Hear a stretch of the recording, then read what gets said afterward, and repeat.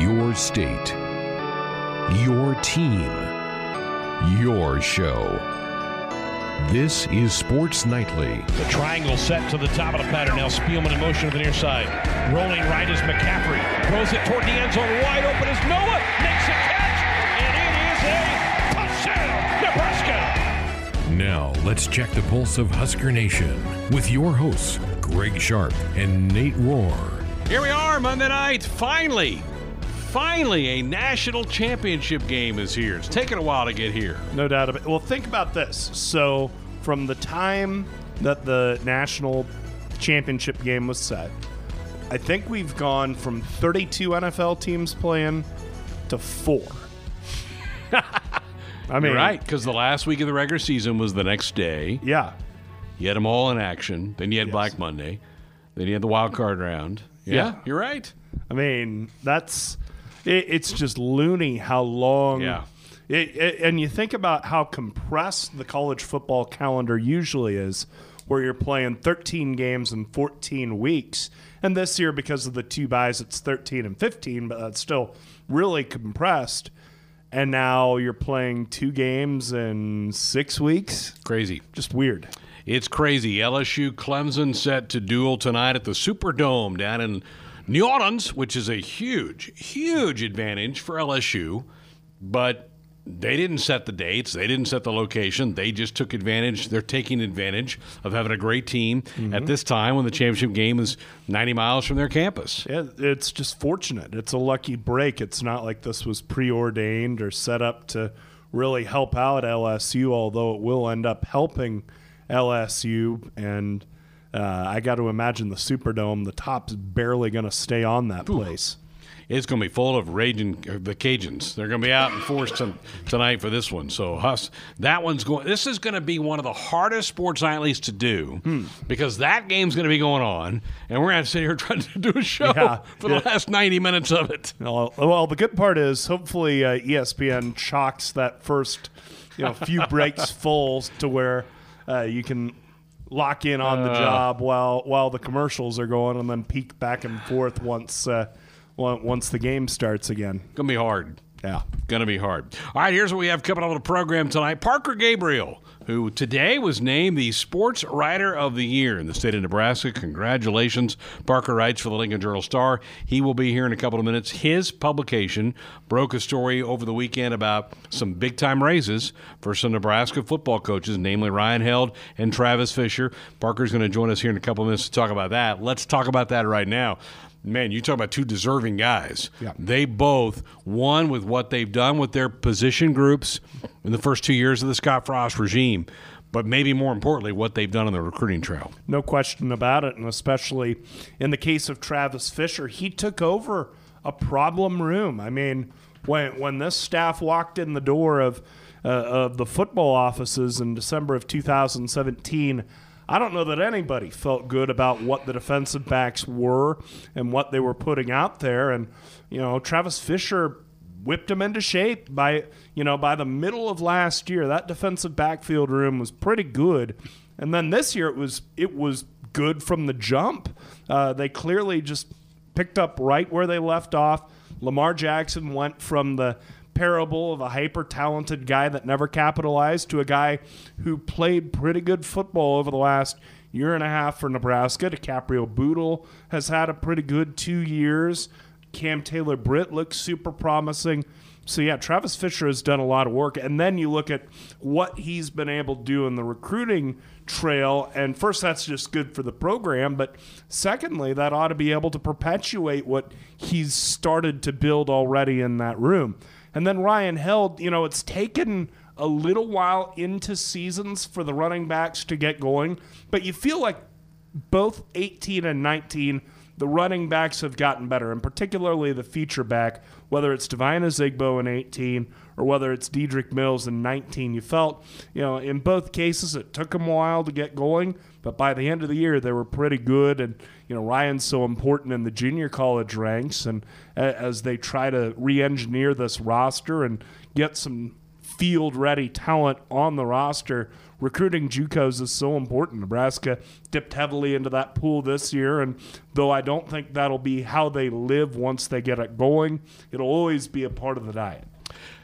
Going back to Travis Fisher, and I know we're still almost 2 months away, just inside of 2 months away from spring ball beginning, and everybody's going to be focused on the quarterbacks. I get that, even with Adrian back and a 2-year starter.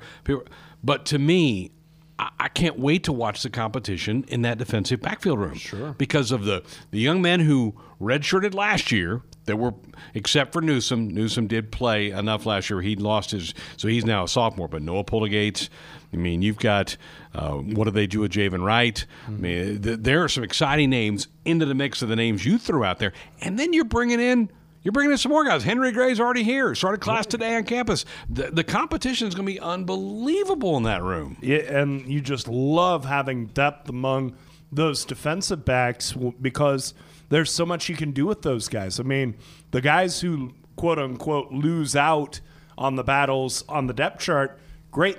They're special teamers. And you tell them, look, you may not be playing on scrimmage downs, but you can make your mark covering kicks, covering punts, whatever. And also, in some cases, depth at defensive back gives you some options at other positions. And, Javin Wright's been an example of a guy that has been talked about as one that they could put some weight on and move up to outside linebacker. And we've seen that happen with JoJo Doman to where that can be done, to where you can take somebody who's a little undersized, put some weight on them, and move them up. So the fact that you have depth in a place where it can help you in so many different ways other than just those 4 spots or when you're in the nickel, the 5 spots, I think that's valuable. Miles Farmer's a guy that I can't wait to watch compete in the spring practice. Braxton Clark, when we saw him get opportunities in the fall, he played well. He looks like the heir apparent to the Lamar Jackson spot on the field. We'll see. He's got to certainly do that, but I'm really excited about that group going forward. So well-deserved raises for those two. Parker will be along here in a couple of minutes to update us on all of that. Adam Rittenberg will join us at the top of hour number 2. Adam is the national writer for college football for ESPN.com. He's actually at the coaches convention, which there's always usually stories there that are going on, which is in Nashville, started today. Nate will join me also in hour number 2 to talk about his weekend. Oh, he just got to go to Arrowhead yesterday to be a part of maybe one of the most fantastic, amazing pro football playoff games ever to be played. Yeah, that was fun the last 2.5 quarters. The first quarter or so, I thought we're adding another chapter into the nasty book of Chiefs playoff failure, but somehow they turned it around. They got a little crack from the Ravens, and then they ran right through it for 50-some straight points. So we'll relive that day with you coming up in hour number 2. We'll have our weekend rewind and the Husker basketball team off to Columbus. Coach Hoiberg met with the media before he took off earlier today. We'll hear his thoughts about playing the Buckeyes tomorrow night. Let's go back then to Husker basketball now in our next little segment here. A disappointing game Saturday in Evanston. Just a really poor first half. Dug a huge hole.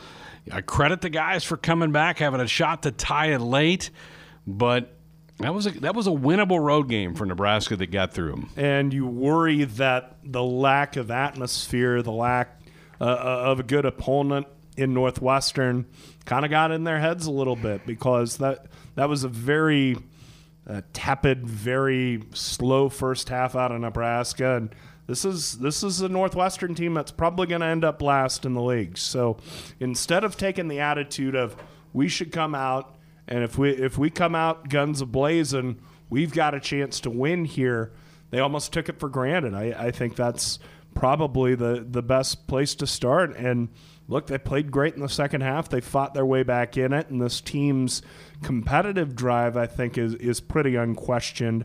But that's got to be there from the jump. That's got to be there from the minute you walk in to the gym, and I don't know that it was for this team on Saturday. No, and I said this on Friday's show, that winning on the road in the Big Ten's hard. That was the best chance. Now, I'm not saying they can't go win somewhere. They can win tomorrow night at Columbus. But like you said, that was the team that's probably going to finish last in the league. And Nebraska's down 15 at the half. Heck, Nebraska was down 12 with 3.5 to go in the game. Sure. And made a couple big threes to get it down to 6. And then Northwestern helped them out by doinking some front ends of 1-1s, Right. giving Nebraska a shot, and the Huskers darn near pulled the thing off. But it probably shouldn't have got to that because you dug too big a hole in the first half by being slow on closeouts. You let Northwestern hit some threes in that first half, which certainly helped them out. In fact, they made they were 8 of 14 on threes in the first half were the Cats, and they're not a very good shooting three-point team, but just a missed opportunity for Fred Hoiberg's guys, and you were hoping that, Nate, that they would build on the Iowa win and turn it into a 2-game little run here, but it didn't happen. Yeah, weren't able to ride that, and yeah, with these guys, so much of these lessons are going to have to be hard learned, unfortunately, because you feel like going through the Big Ten schedule and just bringing that great effort 20 times. I mean, never mind the 30 sometimes that you play, but just the 20 times in the league, that's going to be a lot to ask, and unfortunately they didn't bring it on Saturday. To begin, they played well toward the end, fought their way back into it, but it's got to be there for 40 minutes, especially the rest of the way in Big Ten play, because I mean you've already played Northwestern and gave away that chance to win, and you played Purdue and beat them. To your credit, you played Iowa and beat them, but those winnable games, those games that you can win with something other than a perfect effort, are getting few and far between. Be tough tomorrow night. I know the Buckeyes are 1-4. Mm-hmm. This is probably the wrong time to be playing them, to be perfectly honest, because they're pretty good. I like their team. I like the makeup of their team, but they have hit a little bit of a rough patch. Now they're going to be home, and they're going to be, I would guess, chomping at the bit to take on the Big Red tomorrow night. I'm sure their conversation is look, this is our best chance to get back on track, and we're going to be in our building.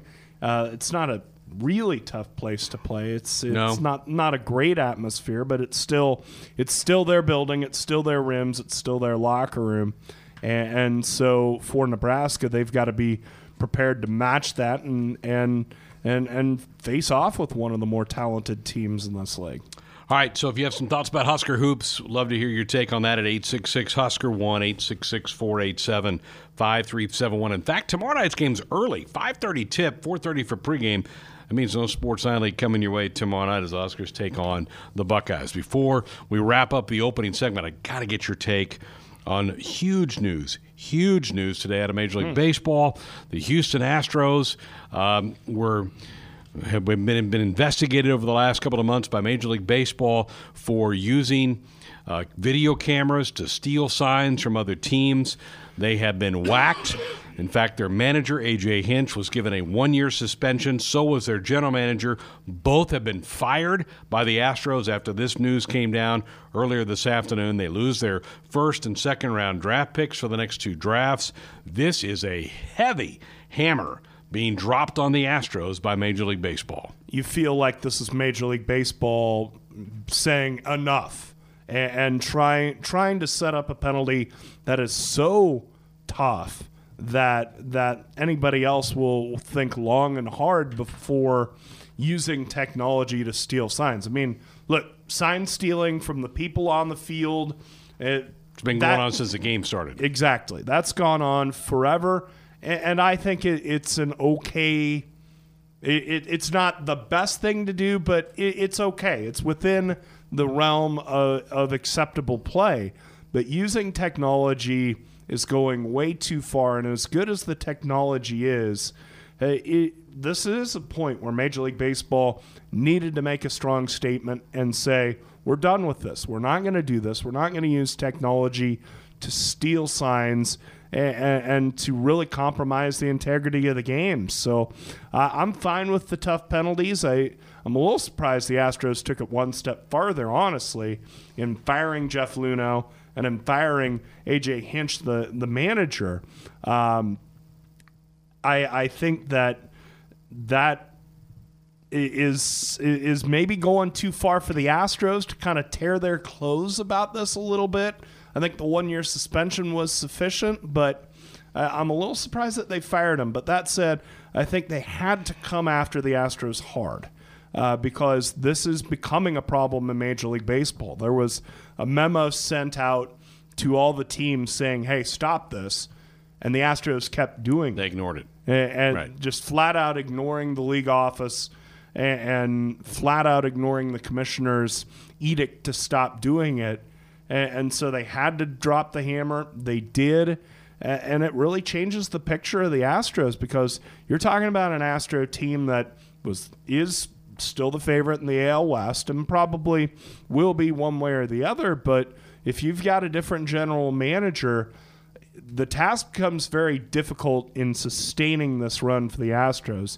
So it could change the face of the AL West moving forward. Well, during the playoffs this past fall, there was that whole thing about were they banging like trash cans up the hall? Were they whistling during things to relay signals to the guys on the field? So the people have been wise to the Astros for a while. But boy, I'll be honest, I was surprised that the hammer was this hard falling on the Astros. I'm not saying it's wrong. I'm just surprised MLB dropped it as hard on them as they did. Let's go out to Grand Island to start us off tonight. Greg, you're up on Sports Nightly. Hey, guys. Thanks for taking my call. First of all, Clemson and the points tonight. I think it's finally Joe's time to run into a really aggressive defense that is going to be able to get after him. So I think the overs in Clemson for this evening.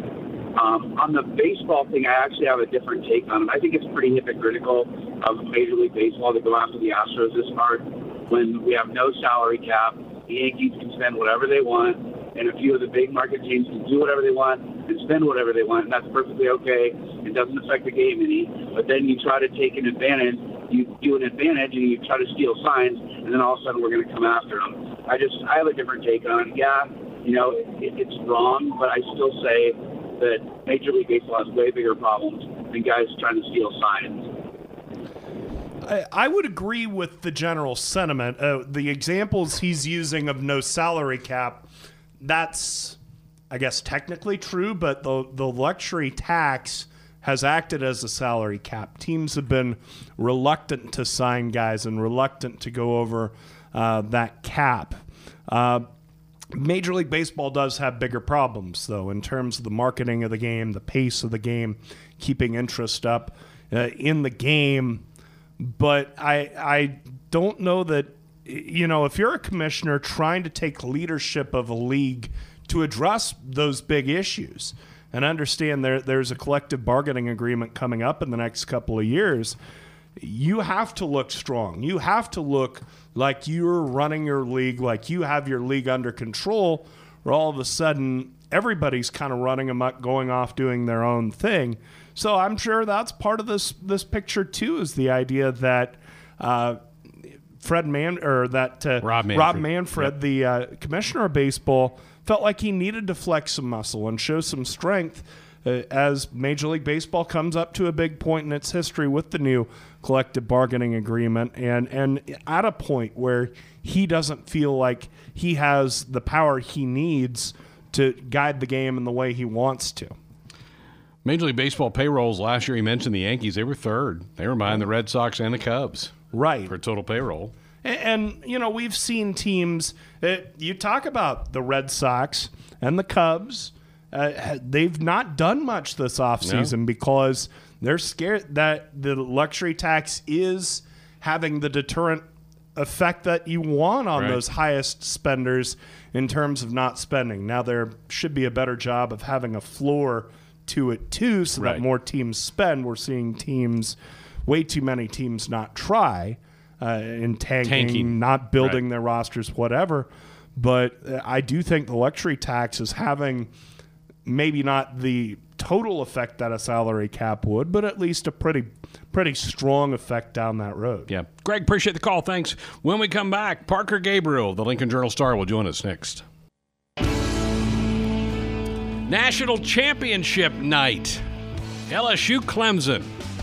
About 30 minutes away from kickoff down at the Superdome. Should be a good one. I know one guy that'll be watching us joins us now, Parker Gabriel of the Lincoln Journal-Star, who was announced a few hours ago, was named the 2019 Nebraska Sports Writer of the Year. Congratulations, Parker. Well deserved. Oh, thanks, Greg. I appreciate that. Fantastic news. How about this wait? 12 days between the semifinals and the finals. I hate this. I've been ready for a game for about a week now. Yeah, I know. Someone said to me yesterday just made a reference to the game tomorrow night. And I have to admit, I had to do a double take where I thought, oh, yeah, that's right, the national championship game. Still got one big one left, the biggest one. That's right, the biggest one. How do you break this one down? You picking LSU? I am. I don't feel good about it. Really? It's one of those things where it's really hard to pick against them. I'm not going to pick against them. But at the same time, if you don't pick against them, that means you're picking against a team that's won 29 straight games and a quarterback who, if you go back through his high school career, is 70-1 in his life as a football player. So I think, and I don't know if I just haven't read a lot about the game itself, or maybe it's the long layoff or what, but this, to me, seems like the best national championship game we've had in a long time. 2 14-0 teams, and 2 teams that are on historic tracks. I would agree. I think it's a juicy matchup. You've got 2 really good quarterbacks. You've got obviously great coaching on both sides of the ball. Can't wait for this one to get underway. We wanted to get you on tonight because you and your publication broke a nice story over the weekend about some salary bumps for Nebraska assistant coaches. What did your reporting turn up? Yeah, absolutely, and that was Steve Sipple on the scoop there. So the old dog, came through with a good one. I don't think it's a total shock, but both Travis Fisher, Nebraska's secondary coach, and running backs coach Ryan Held received.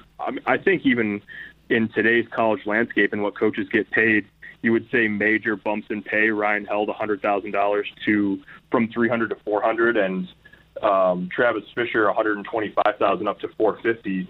And there's really a direct parallel on that. That they were Nebraska's probably the 2 best recruiters on the staff this cycle, and that that comes with merit, and it also comes with job opportunities. And Ole Miss and Lane Kiffin down there as the new head coach made a strong run at Travis Fisher, and Nebraska ponied up and decided that they weren't willing to lose him, and part of that is because of what he's done obviously on the field developmentally, and then he obviously has had a good 2 years on the recruiting trail too for Nebraska.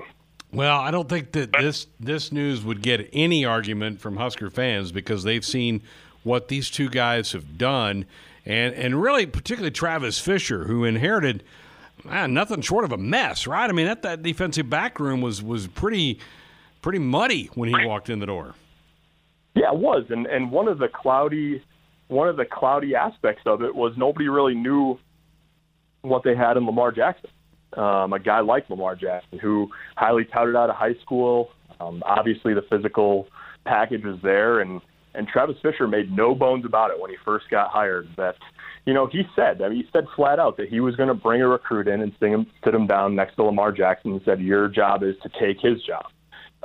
And not only did Lamar Jackson make strides in his last 2 years at Nebraska, but he turned himself into a second-team All-Big Ten player and a surefire NFL draft pick. And not only a surefire NFL draft pick, but, he's got a chance to be the highest draft pick Nebraska's had since 2015. And that's obviously a big credit to Lamar Jackson, but it also speaks to and is emblematic of the overall development in the secondary since Travis Fisher got here. Lamar, along with Khalil Davis and Darian Daniels, going to be playing in some of these all-star games that are coming up here in the next couple of months or in the next couple of weeks. We'll see how that goes for all of them. Parker Gabriel is with us here on Sports Nightly from the Lincoln Journal-Star. All right, class began today, and I know you've kind of been looking at the 9 young men who were arriving in Lincoln or have arrived in Lincoln and ready to get into the spring semester. What stands out as you look at these 9 that are arriving here this spring?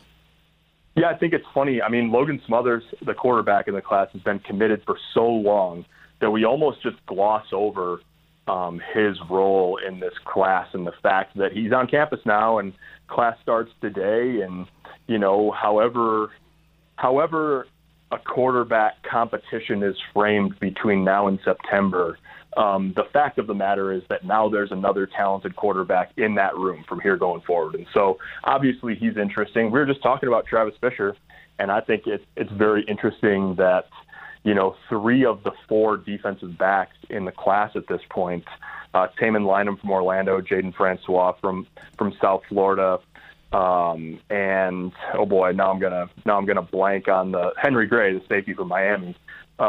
Three of those three guys are on campus early too, and so when you take those three guys and add them to last year's four-man class, Quinton Newsome, Javen Wright, Noah Pola-Gates, and Miles Farmer, there's 7 guys that are highly recruited, highly thought of, that are all redshirt freshmen or freshmen, except for Newsome, who played in 10 games and is going to be a sophomore. And that's, you got Braxton Clark, young guy too. So those 3 guys getting here early, I think, makes for a fascinating winter, spring, summer in the secondary room. Nebraska football put out a little video of some of those guys moving into the dorms last week. It looked like Blaise Gunnerson and Turner Corcoran are going to be roommates. Did it look that way to you? Yeah, and they've been friends for a long time, more than a year. They first met, I think Blaise Gunnerson told me, they first met standing in line, checking in for an unofficial visit. I think it was that senior day game in the snow against Michigan State at the end of the 2018 season, and they've been fast friends since. Gunnerson told me, just sort of before signing day in December, that he had a week where he just decided, okay, I got to figure this out.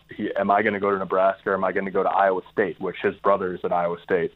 And he said that Turner Corcoran sent him a long note outlining why he wanted Blaise Gunnerson to come to Nebraska with him and help, turn the program around, and basically laid all his pitch out. And Blaise told me that he just read that thing over and over again during that week, and that Turner Corcoran's a big part of why he chose Nebraska. So fitting, I suppose, that they're roommates right away, and they're going to be lining up across from each other. Corcoran's an offensive lineman, and Gunnerson's an outside linebacker. So best of friends and fiercest of competitors, I would imagine, over 4 or 5 years for those guys.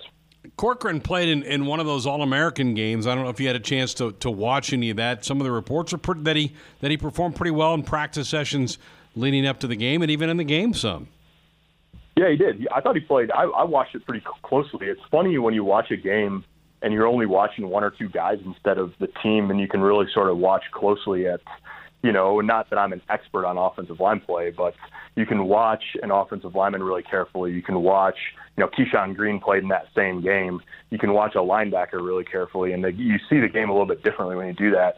The interesting thing about Corcoran at the All-American Bowl in San Antonio was that he played guard the whole week. Now, he's a tackle, and I think Nebraska will like him at tackle still. He's got a tackle frame and is a good athlete and all of that, but he played guard down there in San Antonio. He started at left guard for the West team.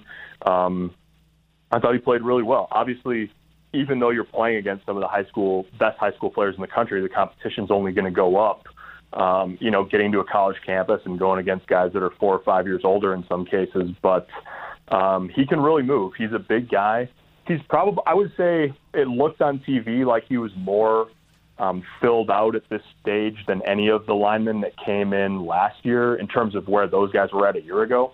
Obviously, it's really hard for a true freshman to come in and play right away on the line. But, yeah, he's a really good prospect. He can get out and run. He's a good athlete. He can move. And so Blaise Gunnerson was at that game, too, and he was in San Antonio for the week. But he's coming back from a hip surgery that he had after his season, so he didn't play. But, yeah, 2 guys that are obviously central pieces to the class and that are on campus now. 2 of those 500-mile radius guys, which, we've heard so much about that the last 4 or 5 years, but those are the kind of players you need to get in your program, right, to kind of build yourself. You need those homegrown guys.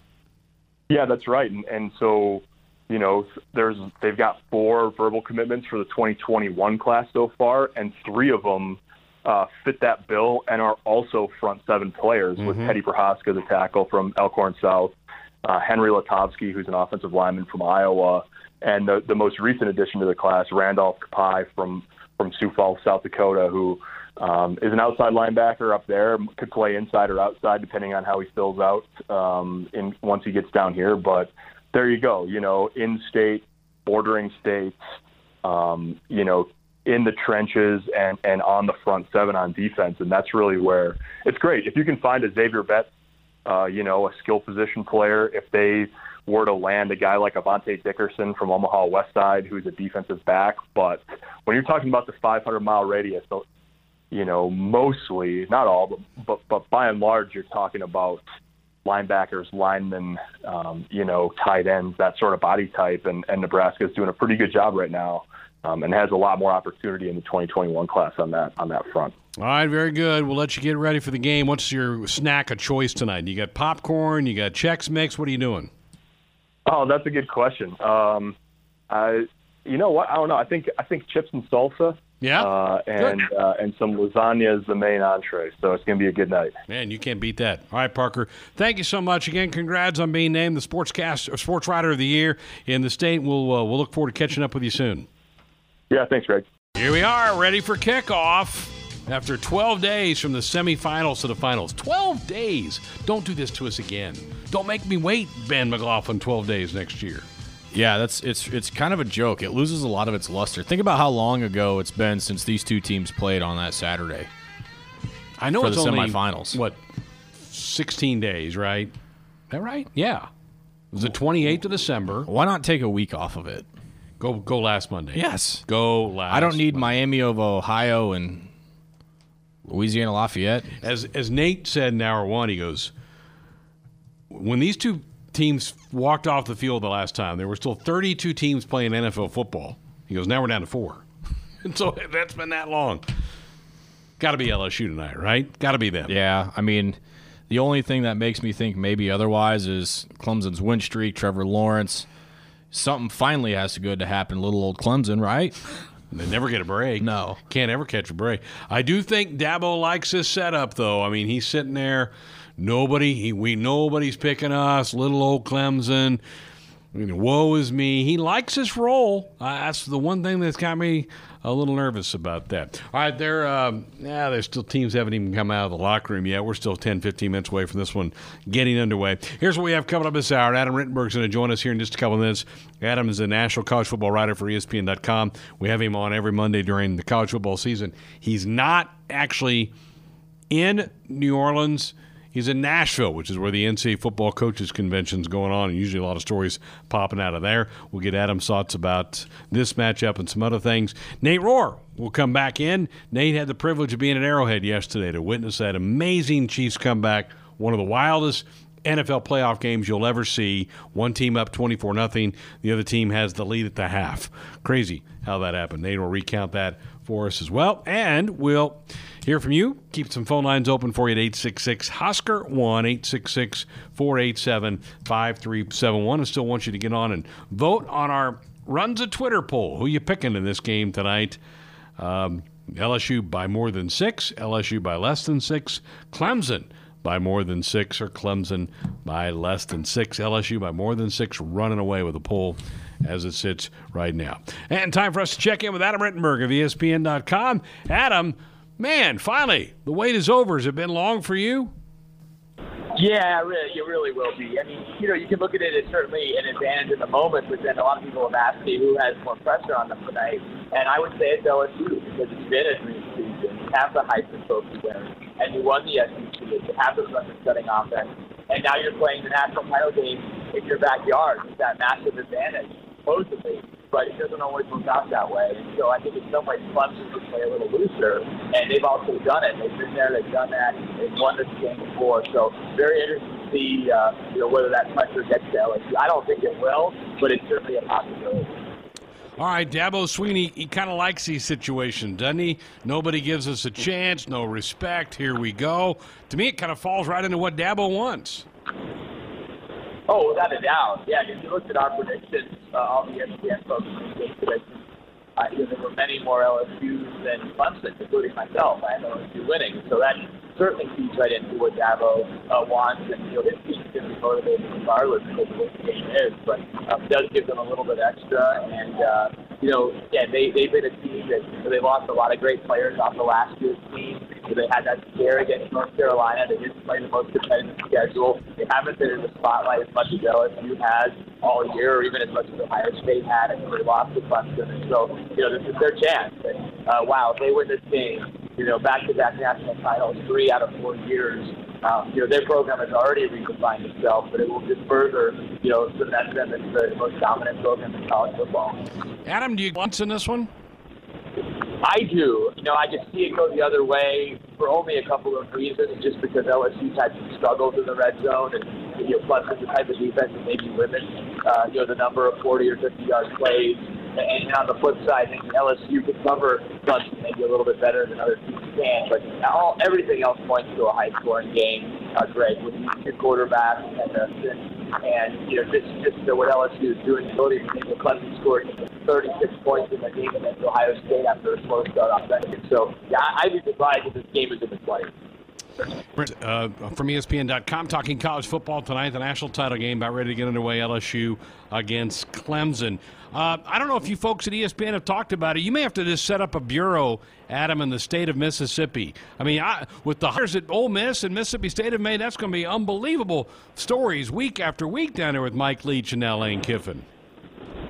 Yeah, it's going to be interesting. I know those two guys like each other, and they're certainly different in some ways, but similar in other ways. And, it'll be a lot of attention. I don't think either of those teams can win the SEC, but there's going to be things said, and there's certainly the Egg Bowl after last year. I was down here to host convention with some of the resistance from the previous staff at Ole Miss, the Mississippi State, and just the way that Egg Bowl ended this past year. Now you inject those coaching personalities. It's really a nasty rivalry. This has been a nasty rivalry for many, many years. So, interested to see how both of those guys fare, especially from a winning standpoint. Lane Kiffin's a little more familiar, having been at Alabama. Mike Leach hasn't been in the SEC before. Well, he had just done many, many years ago, but it's a different landscape now from recruiting, and that's going to be an interesting subplot of the whole thing. Did the Leach hire surprise you? It did. In some ways, this job fits as far as what he does. He's been in two other Power 5 spots that are kind of outpost jobs where you have to develop and have a scheme help close the gap against some of the more established, more historical brands that you're going to face every year. But I also think that this State fires Joe Moorhead largely because of accountability and the discipline as he's off the field or even on the field leading up to their bowl game. And I just don't know if Mike Leach is known for that. Mike is known for certain things. I've never seen him as this sort of disciplinary enforcer type. Now maybe he does that in a different way, and maybe he will make some changes on the roster and he gets that out of the system. But Joe Moorhead wasn't fired because of his record. He wasn't fired because he didn't beat his rival. He beat his rival in those 2 seasons, but it's some of these other issues. So that's why I was a little surprised that Mike Leach fit. He's certainly entertaining. He's certainly got a system in place. I just don't know if necessarily some of those issues programs are going to be eliminated under the squad title. Well, I know you're not in New Orleans. You're in Nashville. The NCAA convention's going on this week. Any buzz down there? The Washington State job obviously still open. What kind of news have you had down there today? Yeah, certainly 2 Power 5 jobs are open. I just listened to Matt Rule, who it was kind of cool. He still honored his commitment to speak to the group. He was going to be here as the Baylor coach, and obviously that's changed. He's Carolina Panthers coach. He said it was really meaningful for him to come to this convention where he started out as a young coach and address these guys. But that's a job that's generated a lot of interest. You hear everything from an internal candidate, Joey McGuire, to maybe Justin Fuente from Virginia Tech is a name that's been out there. Billy Napier who's been out there. Blake Anderson who's played at Baylor. This would be a dream job for him. And then Washington State also attracted some good interest. I think names to watch there include Hawaii coach Nick Rolovich, USC offensive coordinator Graham Harrell, Central Michigan head coach Jim McElwain are all possibilities there for Washington State. So, again, both of those jobs have been left in better hands than when those coaches arrived in Matt Rule and Mike Leach, and now we'll see who ends up replacing them. Very good. All right. Last thing, give me a call. How you seeing this one end tonight? Yeah, I got LSU winning. I think it's going to be a relatively tight game, but I have the LSU Tigers completing that dream season 37-31. Joe Burrow and Orgeron are going to be partying well into the morning in New Orleans. Very good. Well, Adam, we appreciate you being with us every Monday throughout the college football season. We're going to give you a bit of a break. Enjoy Nashville, and we'll talk soon. Absolutely. Enjoyed it all year, Greg. enjoyed the game tonight and appreciate you and everyone there in Nebraska. There he is. Adam, sound a little underwater. Welcome back, Sports Hotline here on the Husker Sports Network, and delighted to have our very own Nate Rohr join us in studio for this segment. And we wanted to bring you in here because you were in Kansas City yesterday for that unbelievable National Football League game. You were working the game for Westwood One, helping out Kevin Kugler's broadcast. You ever seen anything like that? No, I mean, sure. come on. I sure haven't, Greg. No, that was nuts. And being a Chiefs fan and having grown up a Chiefs fan, you drive down there and you're thinking, all right, so Kansas City is going to have an easy time of this. They're going to win this game. They're going to get to within one of the Super Bowl. You know, you're licking your chops a little bit. And then all of a sudden, Houston goes down and scores. And then Houston goes up 3 scores. And you're going, my God, did Lynn Elliott walk across the field in the middle of this? But just a crazy game, a wild game, and I'm glad it turned out the way it did. We hear announcers say the stadium is in stunned silence or something. Was it that way? What was it like there at that point when it's 24-0? It was pretty quiet, Greg. Especially after you fumble that punt, and that they send Tyreek Hill back to take that punt, and he's only had like all year or something like that. He's hardly returned punts this year. And so it was kind of a panicked decision in some ways. He fumbles it, and the stadium's going, oh, man, we're down 21-0. And, I'm sure people had in the back of their head, look, we've got Mahomes. We still have a chance. But there was a lot of tension. Let's put it that way. I mean, and you could hear it as the drop passes were piling up. Like the boos were just ramping up and ramping up and ramping up, to where if it kept going that way, it could have gotten pretty ugly at Arrowhead. But, of course, things took a very dramatic turn. You had the block punt, then you have the drop punt. Yeah. To me, that was kind of a breaking point for me. I'm like, not their day. You got Tyreek Hill dropping a punt, giving them the ball right there, and they're already up 2 scores with a good quarterback on their own right, and Deshaun Watson. Right, yeah. You sit there and go, yeah, I know Mahomes is good, but we're down 21-0 already? And how are we going to come back from this? And, and you had in the back of your head what happened with Baltimore on Saturday and how rusty they looked, how out of sorts they looked. And let's face it, the Chiefs looked bad. First couple of drives, so many drop passes. I mean, it's like they greased up the wide receivers' hands before the game instead of putting stickum on them. But thankfully, things settled down. Okay, what play flipped it in your eyes? Was it the kickoff return? Was it the decision to kick the field goal instead of going for it on 4th and 1? Was it the fake punt? Or was it a combination of the 3? Well, the 3 of them got the ball rolling down the right side of the hill. Yeah. I think the fake punt, there was a nice little fire going. First, Bill O'Brien decides to kick the field goal instead of going for it on 4th down, which honestly, it's 6 1/2 a dozen of the other for me. I mean, I probably would have gone for it, but you can make a pretty strong case. Look, you're going to need every point you can find against these people. You have safe points there. Just take the points. And if you get stuck on 4th down, then there's some momentum that goes to Kansas City's side. The kickoff return opened the door, but Kansas City's still down 2 scores after they score that touchdown. But you're still feeling good. Right. I thought the fake punt said to everybody, Houston doesn't believe they can win this game. I thought it was a panicked decision. I thought it was a coach going, oh, geez, this game's getting away from me, and I was conservative a minute ago. Now I have to do something really crazy aggressive to swing the game. So I guess if I had to pick a point where maybe not the game didn't necessarily change, but it really picked up steam, it would be that stopping the fake punt and really the decision to fake the punt there. To have one team, Nate, ahead 24-0 into the second quarter and yet not have the halftime lead That doesn't happen in the National Football League. It doesn't happen. No. And, I mean, Houston's pass defense is not great. No. And you've got a very good you've got arguably the best quarterback in the game, and Mahomes on the other side. But, I mean, yeah, it becomes a time issue. How do you put up 3 scores, and 4 scores to take the lead in basically half a quarter? But Kansas City did it. They got short fields.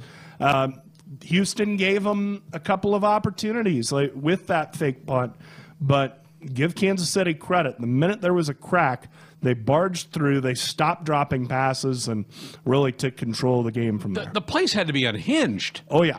It was just a total 180. Just bouncing up and down, especially after the second score. And then just everything still rolling Kansas City's way. It was like a tidal wave. You could feel it crashing down on Houston, where they just couldn't do anything to stop them, and their offense went in the tank for 2.5 quarters. I mean, basically all the second, all the third, most of the fourth. That offense went quiet.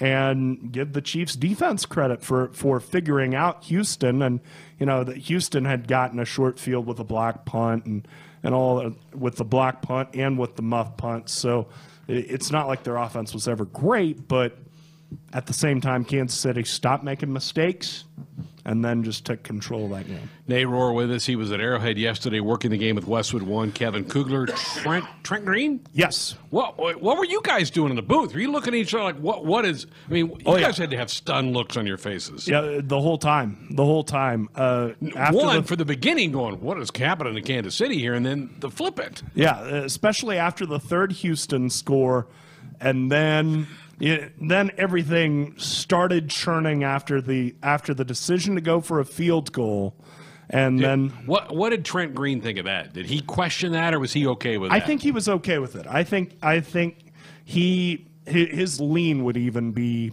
kick the field goal, get points. Get points. Don't come up. I have no problem with that decision. Right. Bill O'Brien's getting hammered for that one today, too. I think that's unfair. The fake field goal, absolutely. On your end of the field? Absolutely. Forget it. Yeah. I mean, I understand your pass defense is not very good, but it's a whole lot easier to score from 40 yards out than it is from 70. Yeah.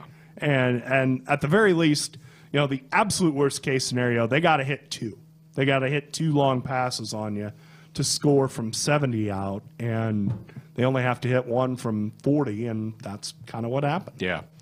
Chiefs, to me, that was the hurdle for the Chiefs to get over. I think they're going to be fine against Tennessee, and Tennessee's playing great, but you win a game like that, you just kind of have a feeling like it's a little bit like the Royals. Sure. When they beat Houston in the wild card game. That's a really good parallel. There are actually a lot of parallels, and they've written about this in Kansas City. The parallels between the 2019 Chiefs and the 2015 Royals, especially compared to the 2018 Chiefs and the 2014 Royals, where, the 2014 Royals were just kind of happy to be there. And even though the Chiefs had home field throughout, there was always that feeling, well, the Patriots are really good. Well, right now the Chiefs, especially the last month of the year, but for the first quarter and a half yesterday, they've been the best team in football. They're playing great. They're complete. They've been to the big stage. They know what they need to do to at least get to the Super Bowl. And now they're set up well to make that Super Bowl run. You got to think there was a ton of pressure on the Chiefs. I'm sure they heard the buzz, hey, you win this game, you're hosting the AFC title game next week. I mean, they're as much as football players want to be in caves and want to be isolated, they know what's up. They know what's going on. And so when it started badly, maybe there was some pressure that set in. Maybe there was a little rust. But once they found their stride, second quarter, it was done. They've got their legs under them. Derrick Henry is going to be a challenge this week, but that's about it when you look at Tennessee. I mean, the defense is good, but beatable. And Derrick Henry is a monster, but it takes him a while to get down the field. Right. You can get down the field quicker than him. So it sets up pretty nicely for the Chiefs. Sure does. Well, when I knew you were there, I had to get you on tonight just because to be a part of that. You'll never forget that game. No. Chiefs fans will never forget that game. No, it would rank up there if I were sitting watching on television. It's up there for me in terms of sporting events I've been in the building for, just how quickly that changed and how much that swung from a game where my mood was not good, as you can attest. We were pretty down on the text string when it was 24-0, especially when it was 21-0. But I mean, Deshaun Watson's legit. I mean, sure. If that hadn't been Deshaun Watson, you were going, maybe we can come back. You're going. They're not done scoring with him. They're going to put more points on the board. Right. You figured he would return fire, and that's a credit to the Chiefs' defense. I mean, sure is. The much maligned Chiefs' defense has played pretty well the last 6 weeks, and Houston put up 21 quick points, but that first drive was pretty easy for Houston. Oh, the blown coverage. Yeah. But after that, I mean, you had a block punt, so a short field, and then you had a muff punt. So you really can't tag the other two on the Chief defense. It's just they turned the ball over deep in their own end. Yeah. All right, this one's going on tonight. Who you like? Going with the home team, LSU? Yeah, I'm going home team. I've been riding with the Tigers with the Bayou Bengals. We'll put it that way. Since the beginning, Joe Burrow looks the part. Heisman, that didn't get to him at all. So many weapons on that offense. Clemson's good. They're not this good. Luck of the draw to have it in New Orleans. But it's the way it was. You got to get there. So, I mean. Well, yeah, and that pressure can get to Sure teams. can. We've seen that happen where whatever the sport, basketball, the Final Four's in Charlotte. Duke doesn't get there automatically. They got to win. We've seen it with volleyball. Huskers in Omaha. Exactly. Volleyball, knowing that the Final Four is in Omaha or Kansas City. And sometimes there's a point in their season or in the NCAA tournament where they're down. I think it was the Penn State match a couple of years ago where they were down 2-0, and in the second or third round, and you're thinking, well, geez, is the pressure going to get to them? And a team has to break through that. And, LSU has had no problem with that pressure of getting to New Orleans and setting up the storybook finish. Two really good teams, though. Ooh, yeah. Really good teams. I mean, these are the two best teams. Yeah. And one of the big reasons I've fought playoff expansion is the more rounds you add, the worse your odds are that you get the best versus the best. We've had 14 games to figure out who the best two teams are in college football, and I think we know who the best two teams are. So why muddy it up anymore? We're in the minority, though. Most people want it going to 8. But here's the thing. I would be interested to know how many college football people want 8. Because I think people see the NFL where there are 12, and they see all these pro sports where there are a bunch, and they follow college basketball casually. But if you follow college football day in, day out, year in, year out, usually you can get it down to 3. Mm-hmm. Every year, the regular season, you can play it down to 3. A 3-team playoff's unwieldy. So you have to throw one extra team in there that really probably doesn't deserve a shot at the national championship. So I think 4 is perfect. I hope they hold the line on it. I don't exactly have high hopes that they will, but I think it's produced the 2 teams that should be there this year. Yeah. All right, you're back with me on Friday. Yes. We're going to go back 6 months and review how we did. Oh, boy. Our Sports Nightly preseason top 25. We're going to pull it out because the season will end here in a couple hours. Uh-huh. So Friday night, you and I are going to break it down. Preview of coming attractions. We overrated Washington. Who the hell wanted them in the poll? We missed on a couple of them, I guarantee you that. That'll be I got to fun. wear Washington. I was a pretty vociferous advocate for the Huskies, and that was proven wrong. Thanks for nothing, UW. All right, we'll have some fun with that on Friday Night Show. Nate Rohr with us down at Arrowhead yesterday. Watch that amazing National Football League game between the Chiefs and the Houston Texans. Greg Sharp, Ben McLaughlin back with you. Sports Nightly here on a Monday night. LSU has answered. They've scored a touchdown. It's a 17-14. Clemson lead with 9:17 to go in the first half, so still a lot of football left to be played down in New Orleans. Husker basketball left earlier today. They've got a game tomorrow night in Columbus against Ohio State, and the head coach met with the media earlier today. As they always do before they jump on the plane and head out of town, Fred Hoiberg first talked about the unfortunate defeat that was Northwestern and what he saw on film after the game was over. Well, generally, when you go back and look at it, it's never as good or as bad as you think it is. And, I thought defensively we were trying to keep it in there tight. We were just a hair late on a couple of those closeouts early, where I thought the game was lost in that first half was we had that 7-minute stretch where we scored 5 points. And, the first 4 were really good possessions in that 7 minutes. We had 2 wide open threes, and we got to the free throw line twice. Unfortunately, only made 1 of the 4 free throws. After that, it was 3 turnovers, and we got our shot blocked 3 times, which basically is a turnover, and they capitalized on those. So, I thought early on we had great looks, we had great execution, and as the half went on and we started digging ourselves a little bit of a hole, that's when we tried to go out and do it individually. And we had 2 really bad shots. We had a step back 3 and we had a dribble up 3 without a pass, and those things cost you. You got to continue to trust and do the things that get you good looks offensively.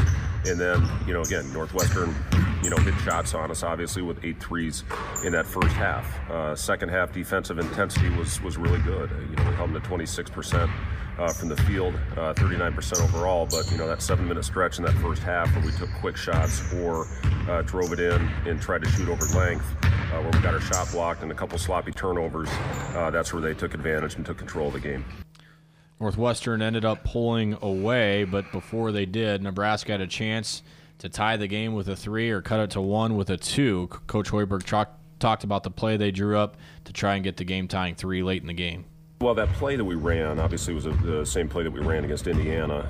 There's different options on that, where if Cam can turn the corner and get to the rim, then we'll take the quick 2. And, I thought he made a good read, and Burke came off. I think we all saw the film on what happened on that play. Can't talk about it more than that, but the execution was solid, but there's different options on that play. It's not only for the 3. You got the backside, you got Cam getting to the rim, and then you got Burke coming back on a crackback, and you got a slip from the 5, which was Kevin at the time. So that's a play that has multiple options.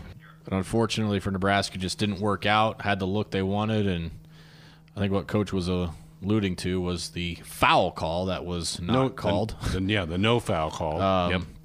And unfortunately, the Northwestern did pull away and win the game by 5. But then not a lot of time to sit and lick your wounds. Quick turnaround to take on the once 5th-ranked Ohio State Buckeyes. Coach talked about the lack of time in between games.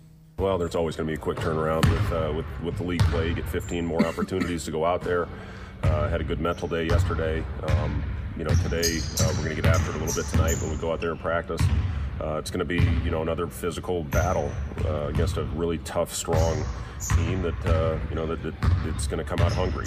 There's no doubt about that. So, we've got to put what happened behind us. We got to learn from it. The good, the bad that we did, and hopefully come out with a strong 40 minutes. We're gonna need it if we have any chance of winning. We're going to have to play a full, complete 40-minute game. Now, Nebraska has a couple of times on the road got out to pretty bad starts and let the team get kind of far ahead before they decide to make a run and make things interesting. How do you prevent that from happening and get off to a better start? Here's the head coach. Yeah, it's it's something where you just have to come out with the mentality. You don't have the crowd behind you to get you going if things don't start well. And we dug ourselves, even the Indiana game, which we played a very good game. We dug ourselves a hole in that one. I think we were down 9 or 11 right away in that one, and then made a big run and had a chance there at the end. And yesterday or the other day against Northwestern, kind of the same thing. But that was more as the game went on. I thought early actually we did build a 5-point lead early in that one. So again, it's just coming out with great energy and intensity and physicality. Because I know Ohio State's going to do that. Sleepy atmosphere at Northwestern. I mean, I think there might have been 6,000 in the building, but it didn't look overly intimidating. You've done games from Ohio State. What about that? Is it an intimidating place to play or not? It wasn't particularly when we went. No, there are certainly – it's another one of those huge arenas. I mean, it's really, really big. It's a little smaller and more – it's a lot more raucous and not a little. It's a lot more raucous than Penn State is, but similar in the way that it's structured. I mean, it's just a really large building, but I would rate it about middle of the road. Certainly not Purdue. PBA size type building? Yeah, I think it's similar. It's a lot more like, it seems more tiered off, I guess, layered. PBA kind of looks, you just got that kind of ramp going all the way up, full of seating. There's little sections and stuff, or little tiers there. I think it's Value City Arena. Is that what it is in Columbus? But yeah, it's not an overly intimidating place to play. I'll put it that way. Got one more? Sure. Let's talk about the Buckeyes. This is a little distracting with the game on right now. But, yeah, Ohio State, obviously a great challenge, ranked as high as 5th in the country after beating North Carolina in the ACC Big Ten Challenge.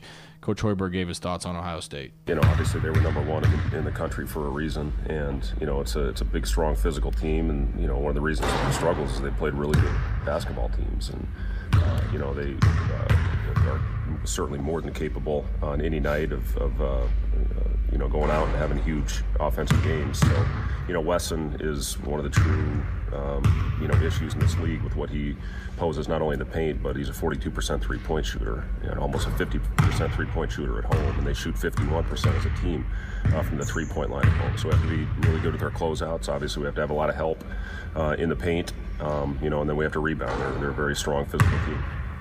They are good. They're talented. They got a great big in Wesson who's very skilled. He's not overly powerful like the Rutgers kid.